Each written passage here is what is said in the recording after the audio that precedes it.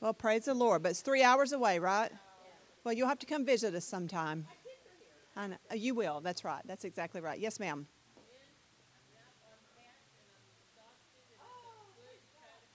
Good, good, good, good. We are so thankful that the Lord has answered your prayers. That's awesome. Who else this morning? Yes, Jane.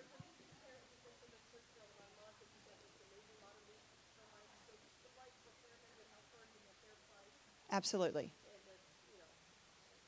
Yeah, right. That's good. That's good. Who else? Yes, we got back here, and then you.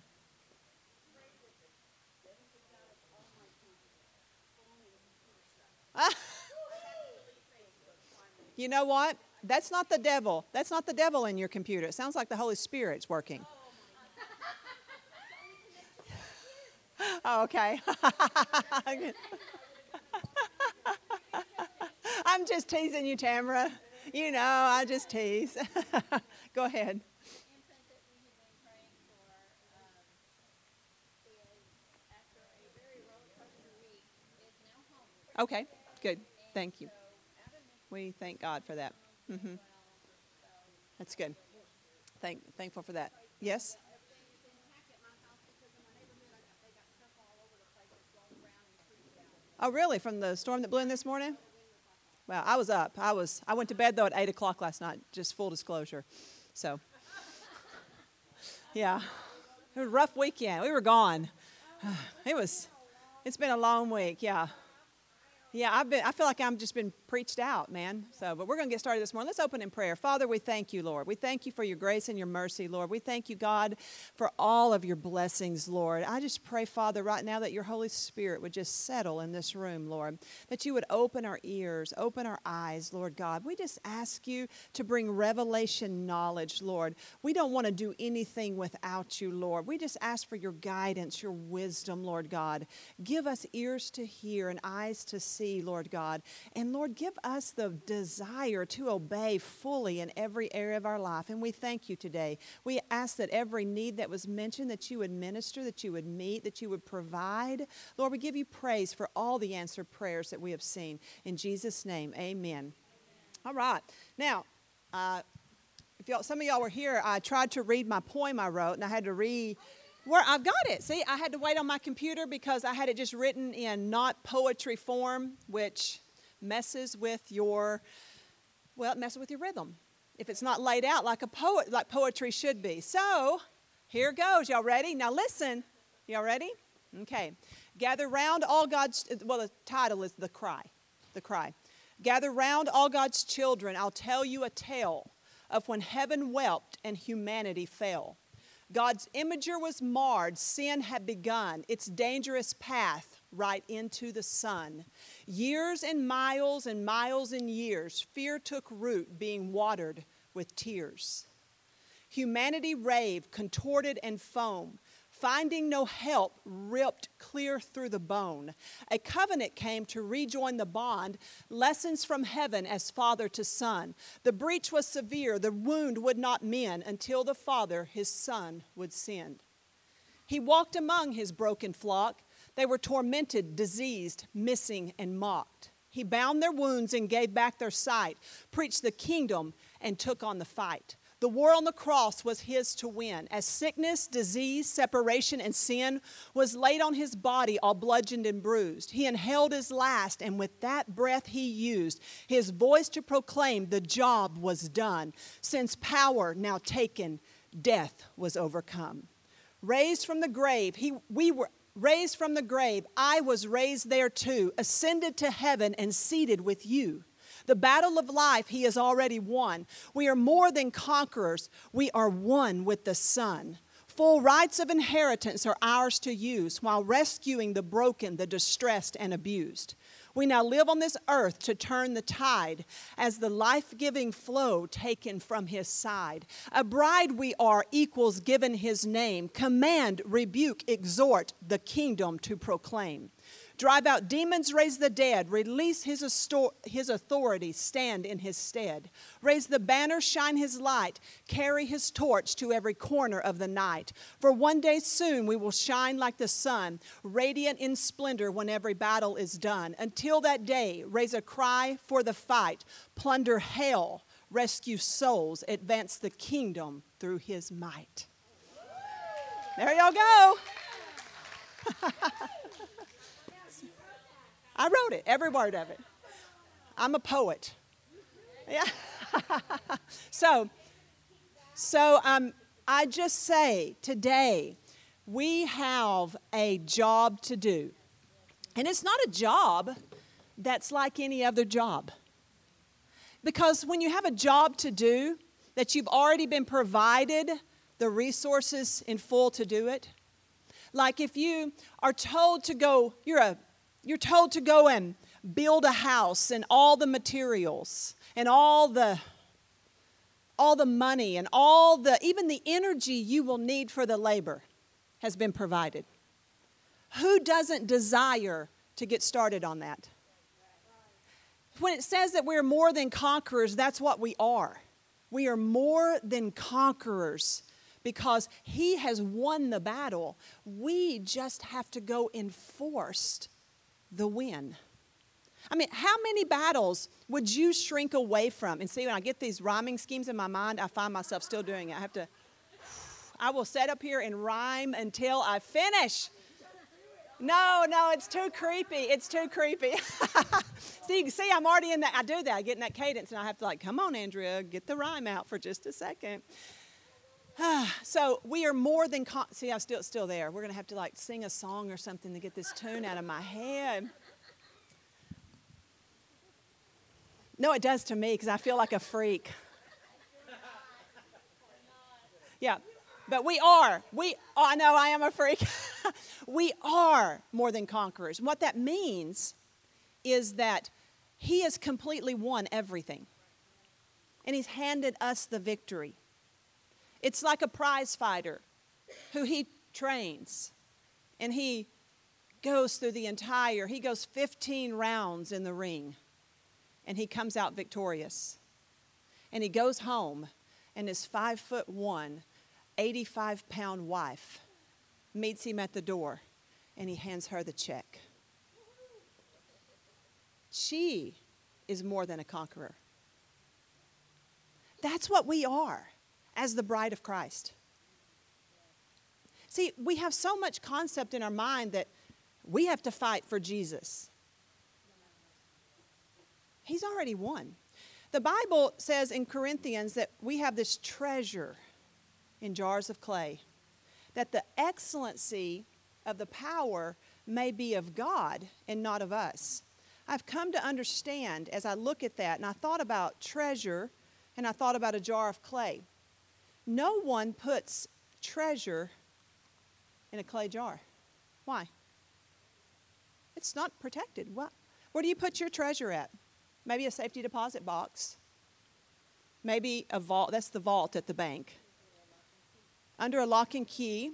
I mean, if you have, say, cash. I had my stepfather, he did not believe in investing money.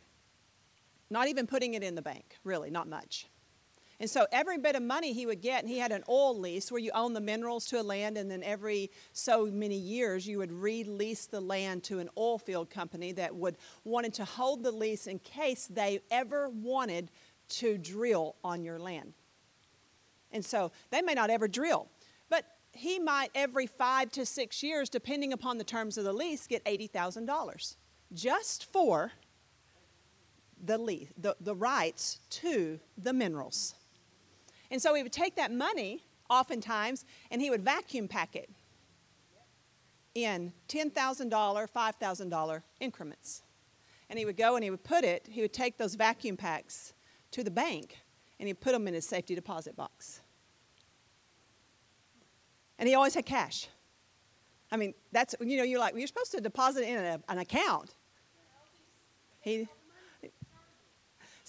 Well, there's no charges for people who put $80,000 in the bank. And so, but he didn't earn. So many of you are like, well, that was foolish. What was he not getting? Right. You know, he could have invested and got interest, but he didn't see it that way. He wanted cash. Old school. But anyway, he didn't take his money and throw it on the dash of his car. Right? He didn't take his money and put it in the flower pot, the clay jar in the living room. Right. He put it somewhere that it was safe. And that's what treasure, we take treasure and we put it into something that we feel is secure. Is that true? But see, the irony in that scripture in Corinthians is that God, where Paul is talking, it says that we have this treasure.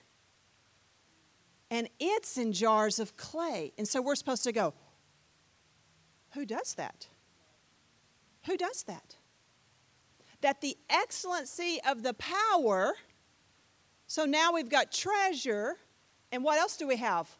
Power may be of God, so to his glory, and not of ours. So, and it goes on to say there that we are pressed, but not crushed. Persecuted, not abandoned. Struck down, but not destroyed. So now we're coming into another clarity about the treasure. The treasure has power. We are weak and frail because we're compared to clay. But when the treasure is deposited in us, in the jar of clay as it were, we are pressed down, but not destroyed. I'm reminding you, you're clay. We are pressed, hang on, I'm not even there. We are pressed down, but not destroyed. We are persecuted, but not abandoned. How could possibly a jar of clay, don't make me break it, I know. How could possibly a fragile clay pot withstand persecution? How could it be struck down but not destroyed? Somebody tell me. Because we have a weird dynamic going on. See, this is not an earthly dynamic. An earthly dynamic, we put treasure in more secure things. But in the kingdom dynamic, he puts treasure in the weakness, and the treasure protects the weakness. I remind you, we're more than conquerors. Now, for you who think that you're protecting the treasure, you will live a long, miserable life. You will. You will, because you will constantly be like, working. I've got this treasure. Why the heck did he put it in this jar of clay? Did he even know, oh no, the devil's coming to get me. He's coming to get me. He's coming to get me. I got to protect the treasure. No, devil, you can't have the treasure. As if.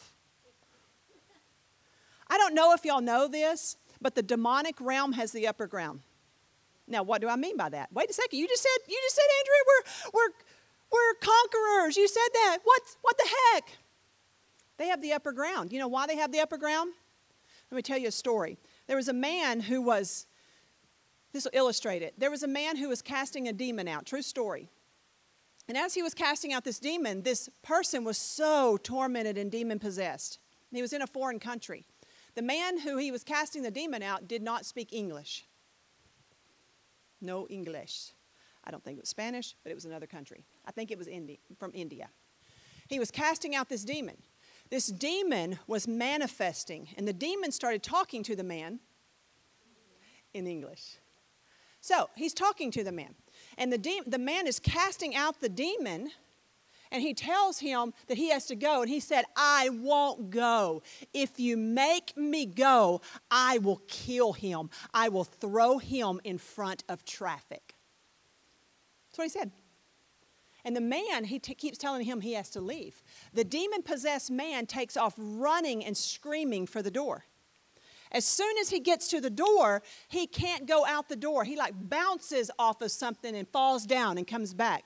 And the man still, I told you, you have to go. And the demon-possessed man gets up, and the voice of the demon speaks through him in English and says, you can't see them. And the preacher said, no, I can't. But I know they're there, and you have to go. And the man was freed of the demon. Now, when I say that the spiritual realm, the demonic realm has the upper ground, it's based on the fact that you can't see them.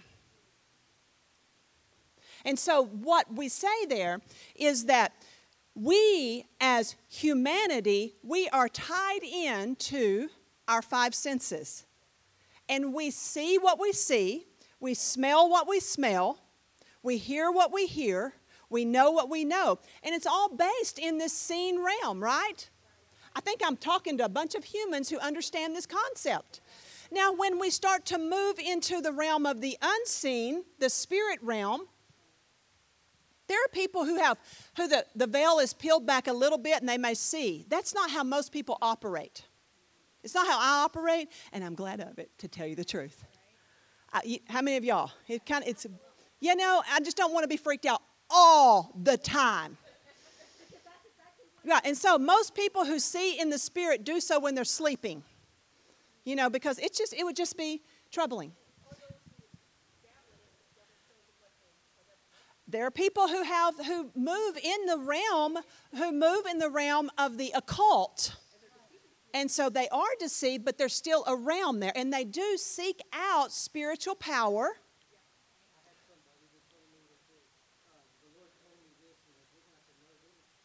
Uh-huh. Yeah.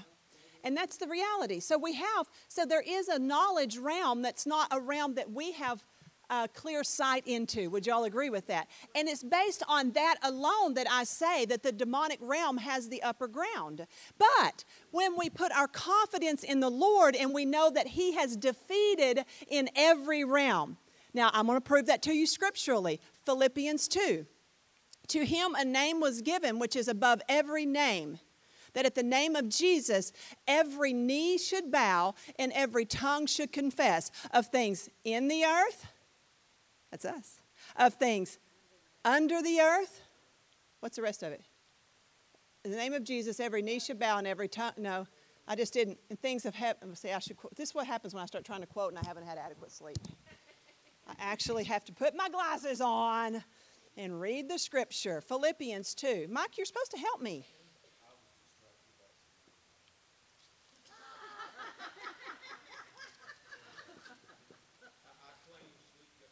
Yes. To Him. Okay. No, just go back to sleep, Daddy. Okay. To who now? Through who, existing in the form of God, did not consider Himself equal to God, a thing to be grasped, but He emptied Himself, taking on the form of a slave, becoming in the likeness of man. He, being found in the appearance of man, He humbled Himself, becoming obedient to the point of death, even death on the cross. For this reason, God highly exalted Him and gave Him the name which is above every name, that at the name of Jesus every knee should bow in heaven and in earth and under the earth, and every tongue should confess that Jesus, the Messiah, is Lord, to the glory of the Father. In heaven, in the heavenlies, in the earth, and under the earth, in the realm of the dead. In the realm of the dead, in the realm of the spirit, and in the realm of the earth. Now, in the third heaven, where the throne of God is at, now He sits on the throne of God. So He is exalted and seated at the right hand of the Father.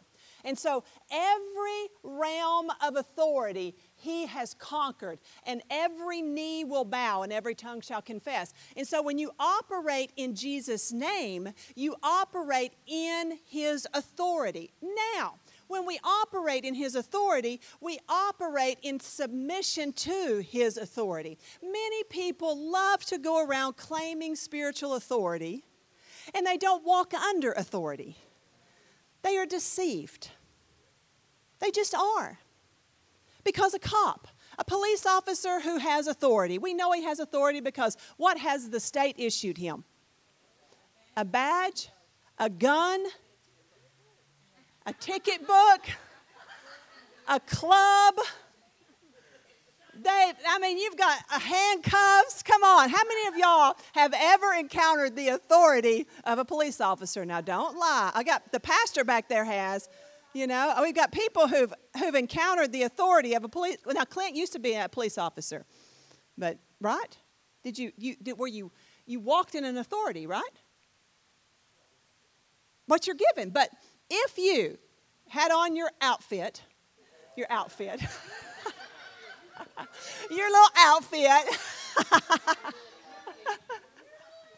you had on your uniform, there we go, and you were to walk in a bank and pull your gun and stick it to the teller's head and say, "Give me all your money." You have just stepped out from under your authority. Authority. Now, is the state going to back him in that use of that authority? No way, no how. They're going to decommission him, take his little outfit from him, and he's going to get a new one. It's going to be orange or black and white stripes. But he's getting a whole nother because he didn't come under authority. You see, that's how it works for us.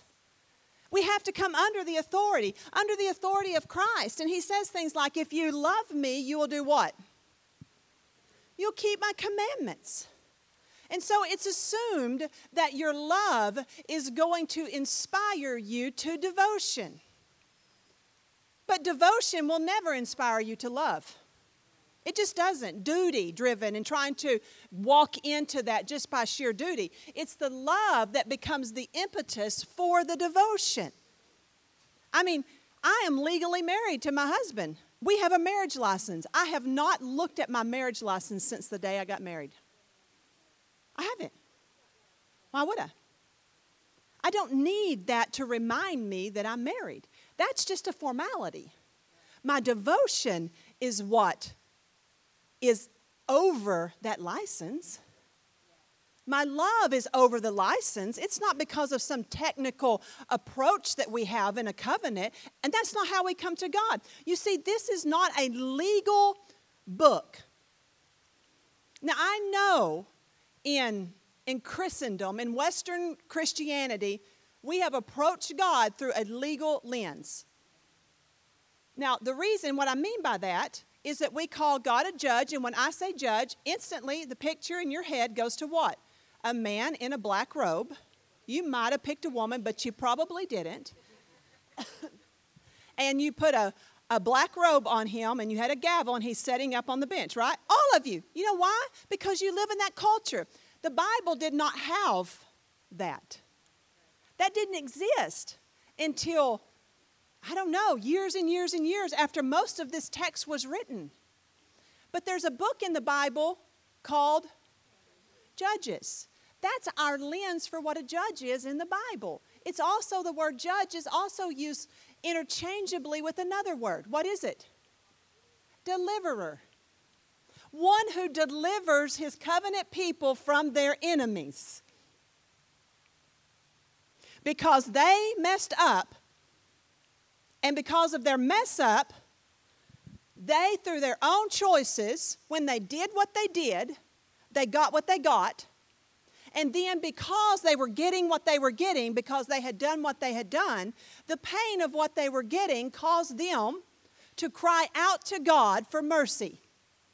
And God, who is merciful beyond our comprehension, every amount of mercy that you have ever assigned to God is not nearly enough, because Lamentations 2:10 says that his mercies are in fact new every morning. So we see that God, over and over again, when Israel did what they did and they got what they got, and they were living under the penalty of their own choices because they were conferring with demon gods and enemies, and they were being disobedient for their own lust and their own desires. And as long as it was serving them, as long as it felt good, it was good. But how many of you know that sin is pleasurable only for a season?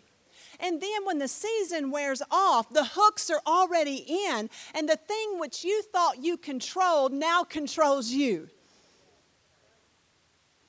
And then that goes on to the point that the oppression of that caused them under the sigh to call out to God for a judge. Send us a judge. Their choices, the penalty for their choices was judging them. What do I mean by that?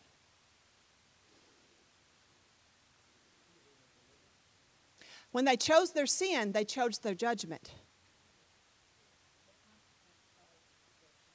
And that began to raise up and judge them. In the form of maybe, here we go, Gideon, a very familiar one. The Midianites. They didn't clear them out, right? Compromise. But it's fun to compromise when the thing you're compromising you're still in control of. But things don't just stay where you put them. They grow. And the Midianites rose up a swarm, a horde of people without number. And Israel could not even harvest their own crops because there was so much inflation in the land that gas prices had shot to $5 a gallon, and the Fed had raised the interest rate so much that no one could afford to buy homes, and home prices were so inflated that you would love to sell your house, but you would never be able to buy another one. Oh, wait, I got confused with our narrative, not theirs. Same. See, and so we have, and the burden of that, of those choices begin to what? Weigh on them. Began to oppress them. And so now Israel, who are the covenant people of God, because they have willingly not obeyed God and not obeying God, they have welcomed the distress from the enemy. And the distress from the enemy has grown to the point that they now have decided that obedience to God is better than fun with the enemy. So they call out to a God who is merciful beyond comprehension. And God, the judge that He is, raises up a judge that looks like Him. A delivering judge. And He comes in as Gideon is threshing wheat in the winepress, not the best place to thresh wheat. Wheat should be threshed on a hill in the open where the breeze can catch the chaff and blow it away so that the grain that is edible is returned to you for your use. He is in a wine press, a vat, tall cylinder with cement or rock walls. A silo with only an opening at the top. No wind. How many of you have ever done a job for the Lord because of a bunch of choices you have made and you're trying to work for the Lord when you did what you did and you got what you got and you're still just trying to mix and mingle your compromise with what you think is obedience because you have misconstrued what grace is and you're walking in sin and God's not happy with it, so He's stepped aside and He's allowed the enemy to do what the enemy does when you rejected Him, and the grace that you think is allowing you to live however you want is actually the grace that steps back and lets the enemy come in so that you can feel what you need to feel when you chose what you chose. Yeah, just saying. Yeah. And so we get the divine setup. I just said a whole lot right there. I hope y'all know. Yeah. And so as Gideon is in the wine press trying to hide his harvest from the enemy, he's got to produce his own wind. I'm just going to go there. Well, it's probably not what you think. It's funny what he said, but, you know, it might be kind of symbolic. But, see, we have in our churches, we're trying to thresh. And what is threshing? It's taking the grain, the harvest. Who's the harvest? That'd be you. Taking the grain and trying to remove the worthless part. What would the worthless part be? Well, I heard it. The works of the flesh. Just your old operating system and the way the flesh. Just the flesh. It's not your body flesh, but it's the operating system that Satan has used for years to destroy you. The flesh. It's that, rotten, stinking, no good part of just your old lifestyle that still the remnants and relics of it are still hanging around, and you are so comfortable and familiar with it, you can get right on that path anytime you need to.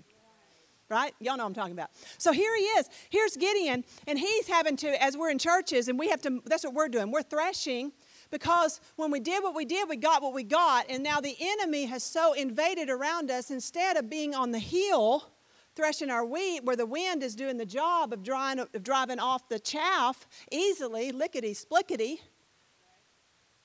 You know what I mean? Doing what the wind does, and it's all the great operating system. Instead, we've built silos of performance where we built our own wind systems called religion and our programs, and we can run our 2 services, and we can get you in and out like cattle, and we can entertain you, and we don't need the glory of God. We have a fog machine, and we don't need, I'm not saying I have anything against that, but I'm just saying, I'm just saying that sometimes we need to look at our operating systems and ask ourselves the question, are we just in the wine press trying to thresh, trying to do something in one realm that we should be doing in another easily, but we're doing in this realm quite difficultly because the wind's not blowing. And another word for the wind in the Old Testament is the ruach. It just means the Spirit. We would find it quite easy to thresh the flesh out of our life if the wind of God was blowing. Go ahead, Mike. Did I not do it right? Okay.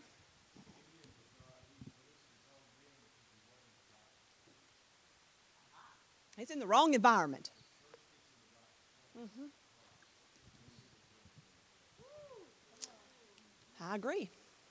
So we're going to get out of the wine press of our performance trying to make our own wind. But you know when it was? You know when he finally got to the place where he was ready to come out?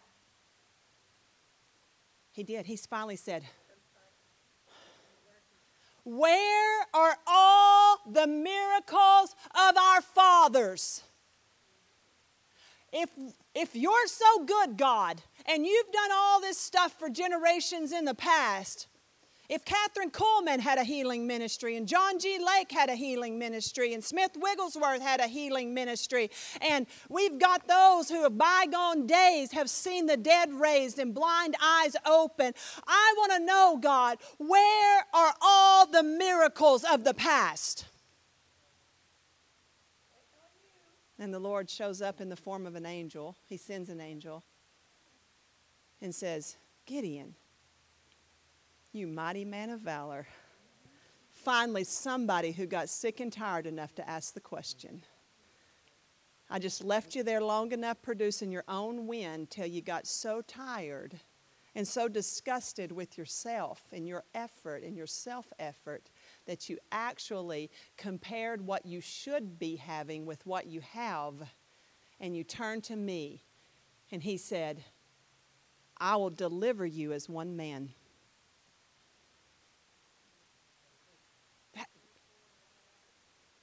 So he said, he sent a deliverer,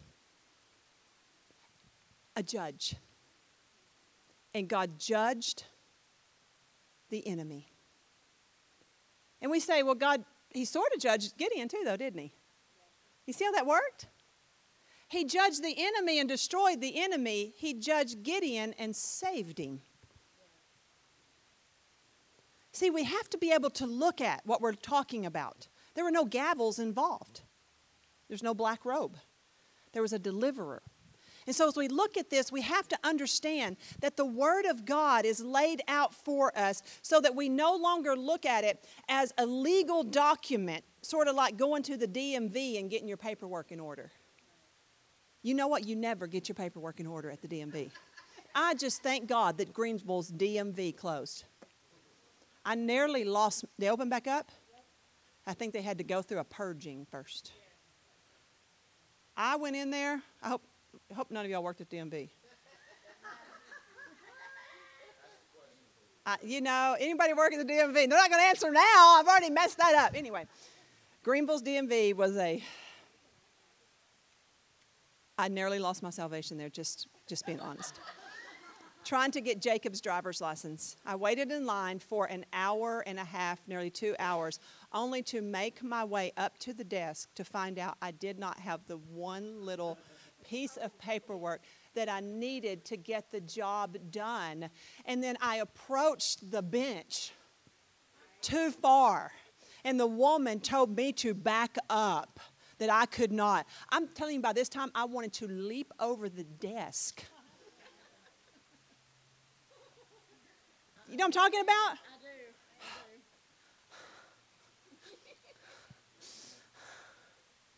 Yeah, my flesh. I don't know. But I went back, y'all. The story ends well. I went back, and I sat in line with me and Jacob for another 3 hours. I had the right paperwork. You know what I did this time? Me and Jacob brought a deck of playing cards. We did. And we played cards in there, and we had fun while waiting in the DMV. And we laughed, and we played all kinds of different card games. And you know what was funny about that? The time passed so quickly. And by the time we got up there, Jacob's smile on his face was a real one and not one like this. But what was funny about the whole thing is we didn't know we had an audience. Somebody later found somebody who goes to our church who knew who we were, and they said, "Man, your pastor's wife and their son was in the DMV, and it blessed me so much. They were in there playing games, and everybody else was on their phones ignoring each other." Isn't that funny? That's just a little sideline, but they didn't know what I just experienced before. That was a choice. So as we look at the Word of God, if we look through this legal lens, what we miss is the covenant language. See, this is a covenant. This is not a contract. It's not a contract. And if you move into it as a contract, you might work some of its principles to a certain extent. But what's going to happen whenever things don't go your way according to the contractual obligations as you see them? I see this happen all the time, guys. You're going to file suit. And you're going to be mad at God. And you're going to think He's failed you and not kept His covenants. See, it matters so much how we see, the lens we see God through.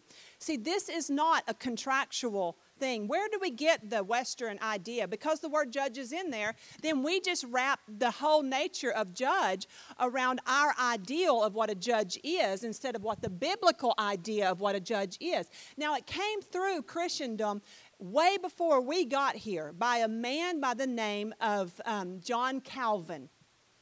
John Calvin was an attorney, and he was a preacher. So he easily took a Western lens of a courtroom, and he adapted that, and he brought in God as the judge, and Jesus as the defending attorney, and the Holy Spirit, and all these things. And he accomplished that quite well, and he framed in preachers. It hit pulpits across the world, across America for sure, and it was preached that way. But it was preached that way, and then what happened was, in order to reinforce that, then we derived a whole work system where we checked our contract to make sure we were doing A, B, C, and 1, 2, 3 in the order that they should be performed, so God couldn't shirk His contractual obligations to bless us and make us the head and not the tail, to make us the first and not the last, above and not only and not beneath, so that we could be blessed in the field and blessed in the home and blessed in the basket. We turned that into a contractual thing. It was never meant to be contractual. See, our heart was wrong, and we're looking at God through that lens.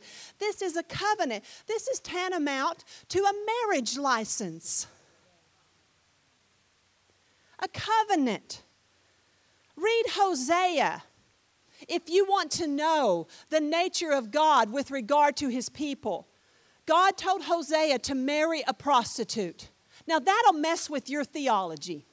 Right there, we've already got a problem with, well, the Lord would never tell you to do something that, you see? Well, here in this, it's for a greater purpose of understanding. See, our little neat and tidy little lines of communication and thought processes that we've been taught many times from our Sunday school rooms forward. And I'm not saying it's wrong, but at some time we've got to step back and say, we've got to question where we're threshing our wheat. And so what we do is that we look at it through that lens of legalism and not through this covenant lens of love. See, when God says over and over again, I am a jealous God. What's that the language of a judge? How many judges have you ever appeared before and they are like, I'm sending you to the dungeon because I'm jealous? You say, well, maybe they're jealous for the law. What language is that to say that I'm jealous? Husband and wife. How many men in here, if your wife was running off with some other guy, might get jealous? But add godly jealousy to it. His jealousy, see, your jealousy might spill out in wrath toward your wife, toward the person who she's committing adultery with, and you might wind up in jail because of some version of that. So we've seen that show, right? It's replayed over and over again throughout humanity. But what we see here is that when God says He's jealous with a perfect jealousy. He's jealous with a jealousy that never contradicts His character. Does that make sense? He's jealous with a jealousy that never contradicts his loyalty and his character and his compassion and his. So when Hosea is told to marry a prostitute, this is all a portrayal of what God's covenant people are to him. And the prostitute, Gomer, continues to go back and to go into her life of sin. Gomer in the story is Israel. Hosea is God. And he keeps going after her even though she's a prostitute. And he loves her. And he loves her. And his jealousy, because of his jealousy, he feels deep pain in his heart because his bride, his Gomer, will not love him when he's provided everything for her. But he doesn't. You hear the language of bitterness of heart, of pain. Because the love is spurned and she returns to idols. She returns to prostitution. And he keeps going after her and going after her. You see, this is not a book about contracts. This is a covenant between a God and a people whom He loves. And He will go after you and use any tool necessary to win you. It is the kindness of God that brings man to repentance. It is not the repentance of man that brings God to kindness. That's what legal orientation has taught us.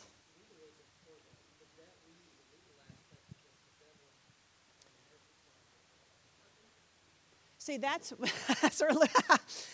what we do. What if we remove the legal aspect entirely and we used our new identification not as authority but bridal identification? See, what we find, and I don't think I have it in this Bible. I probably do. I've shared it in here before, but see, sometimes I share things and I know it's just like not dropping. It's when I have to add more stuff to it. See, there's a scripture in Deuteronomy that says if a person is going to war, they have certain excuses that can get them out of war. Marriage to a wife is one. What's some more? No, it's not in there. I don't think it is. I think it's if you bought some property. See? Yeah, I guess I can turn there. Yeah, it's not. I don't think it's only born son because they had kinsman redeemer for that. If a son died and they were the last one in their line, there would be a near kinsman who would go to the wife and raise up seed in the name of the father. Different. I'm telling you, it's a different. So you're using Western. That's all you're using, because and that's what we. And so, okay. When you go out to a battle against y'all ready for this? Deuteronomy 20. When you go out to a battle against your enemies, and you see horse and chariot and a people, and you're afraid, for Adonai your God, the one who brought you up from the land of Egypt, when you draw back. Okay, yeah, this is it. The officers, Hear, O Israel, you are drawing near today for battle against your enemies. Don't be faint-hearted. Don't fear or panic or tremble because of them. For Adonai your God is the one who goes before you to fight for you against your enemies to save you. The officers who are to speak to the troops, saying, what man has built a new house but has not dedicated it? Let him go back to his house. Otherwise, he might die in the battle, and another man would dedicate it. What man has planted a vineyard and has not put it to use? Let him go back to the house. Otherwise, he might die in the battle, and another man would begin to use it. What man has become engaged to a woman but has not yet married her? Let him go back to his house. Otherwise, he might die in the battle, and another man would marry her. The officers will speak further to the troops and say, what man is afraid and faint-hearted? Let him go back to his house, so he does not weaken his brothers. See how the Word of God looks different than our Western ideology? Now see, now if we go to Matthew 11, Jesus, who is coming in, he's inaugurating a whole new reality, a new day, right? Y'all agree with that? What did I just say I was going to look at? Thank you. See, y'all are so good. That he's inaugurating, I'm going to finish this real quick, a whole new day. And in this new day, Jesus, you have to realize, Jesus is standing between two eras, E-R-A's. He's standing between, is that how you spell error? Good. He's standing between the old covenant under Moses, and he's moving into a new era after the cross. But he's standing between the two. He's in this weird ground. He's living under the law.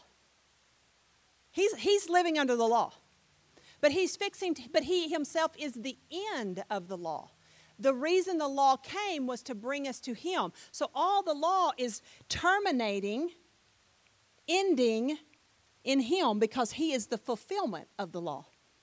And he is ushering in a brand new day. And so that's why you have all of this iconoclastic language between him and the Pharisees. And he's doing things so different, and people are getting so disturbed and uptight.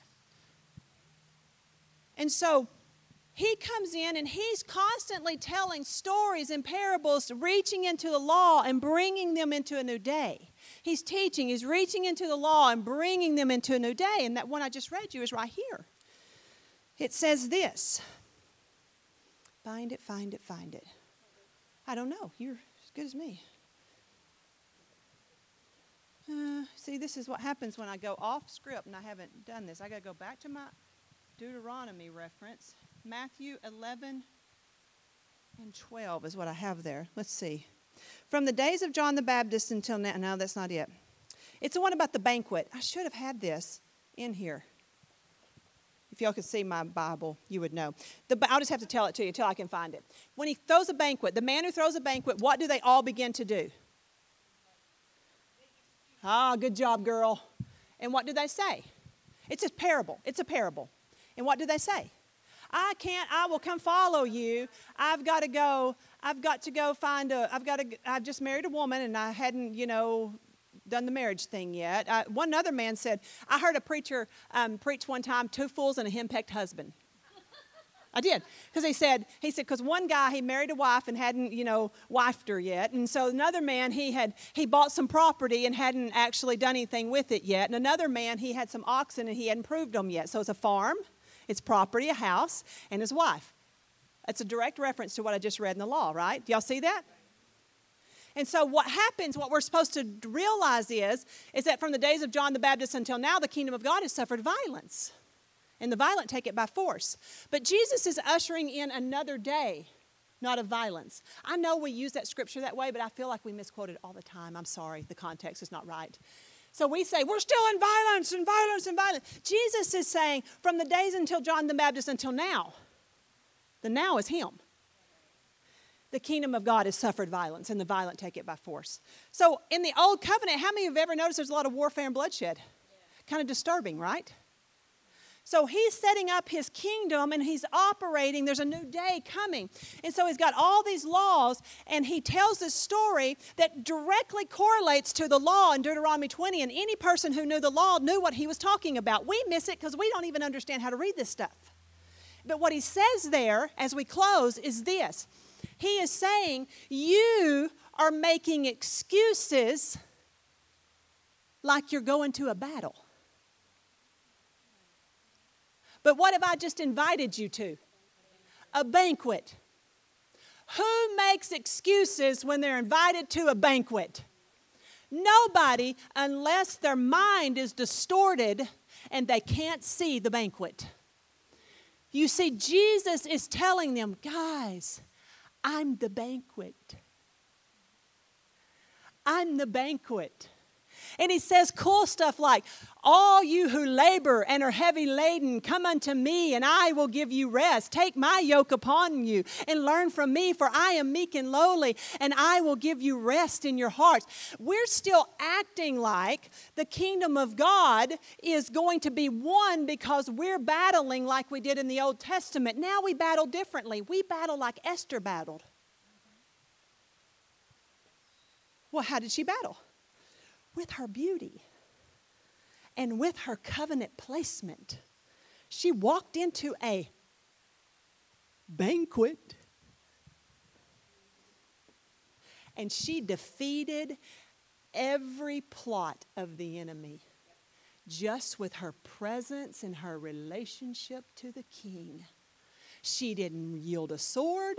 She didn't do anything, and she totally delivered the whole nation of Israel with her beauty and with her relationship to the man in power. Our victory is not based on some legal orientation. It's based on our relationship as the bride of Christ. And when I walk into the banquet room with him, and there's a plot, I don't leverage it based on some legal dictates. I leverage it based on my beauty, for she will be a glorious, beautiful bride without spot or wrinkle. See, it's a relationship of the heart, not a relationship of the contract. You can continue approaching God, trying to get your paperwork in order and holding him to his contractual obligations. But you've missed it by a mile. You're producing your own wind. If you just get out where the wind's blowing, what you're seeking in effort, you will find in ease. We're dismissed.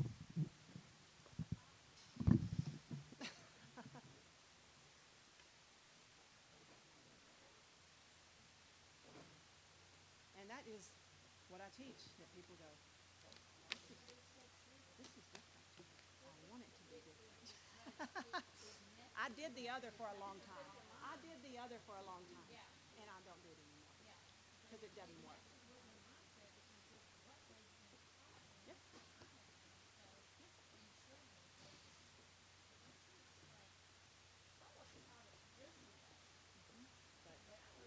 I had a woman yesterday come up to me and she was like in her 80s, and she said, she sat there, she looked at her